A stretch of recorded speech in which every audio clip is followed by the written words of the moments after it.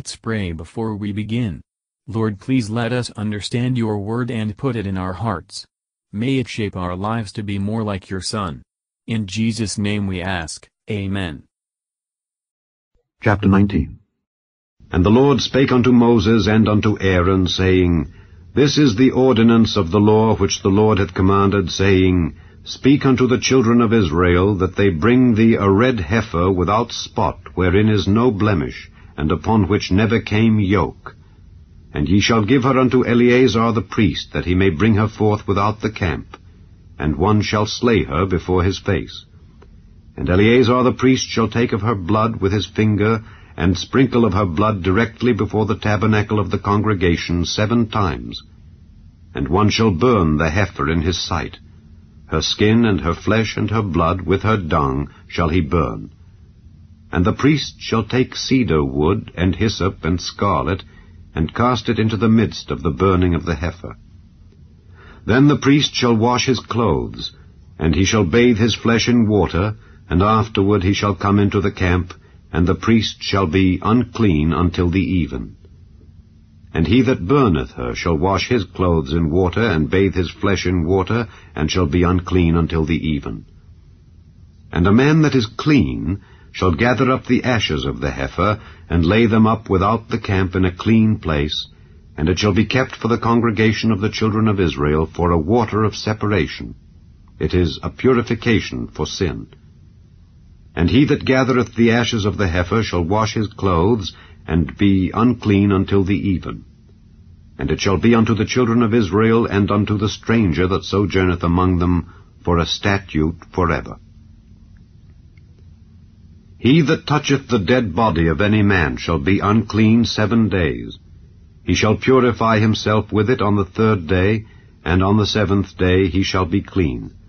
But if he purify not himself the 3rd day, then the 7th day he shall not be clean. Whosoever toucheth the dead body of any man that is dead, and purifieth not himself, defileth the tabernacle of the Lord, and that soul shall be cut off from Israel. Because the water of separation was not sprinkled upon him, he shall be unclean. His uncleanness is yet upon him. This is the law when a man dieth in a tent. All that come into the tent, and all that is in the tent, shall be unclean 7 days. And every open vessel which hath no covering bound upon it is unclean. And whosoever toucheth one that is slain with a sword in the open fields, or a dead body, or a bone of a man, or a grave, shall be unclean 7 days.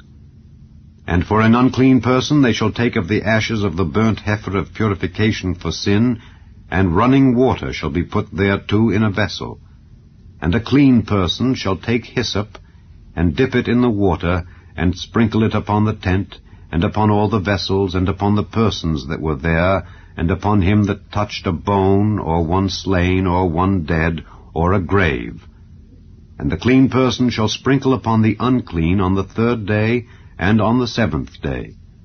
And on the 7th day he shall purify himself, and wash his clothes, and bathe himself in water, and shall be clean at even.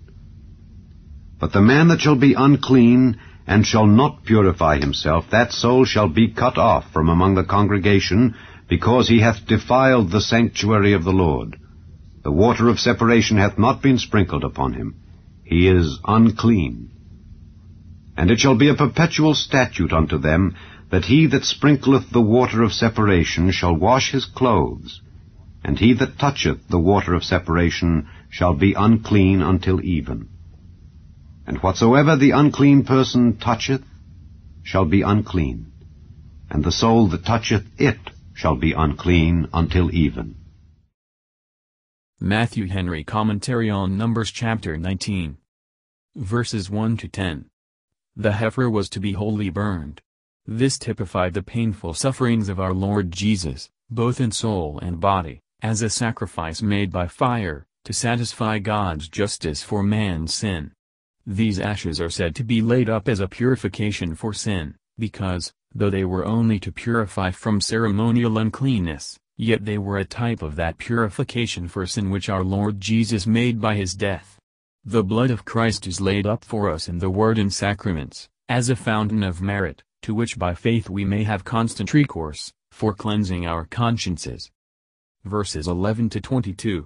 Why did the law make a corpse a defiling thing? Because death is the wages of sin, which entered into the world by it, and reigns by the power of it.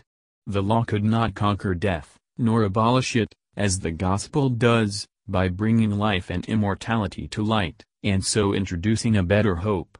As the ashes of the heifer signified the merit of Christ, so the running water signified the power and grace of the blessed Spirit, who is compared to rivers of living water, and it is by his work that the righteousness of Christ is applied to us for our cleansing.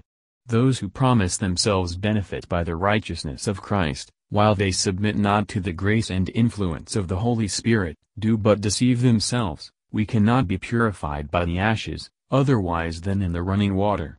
What use could there be in these appointments, if they do not refer to the doctrines concerning the sacrifice of Christ? But comparing them with the New Testament, the knowledge to be got from them is evident.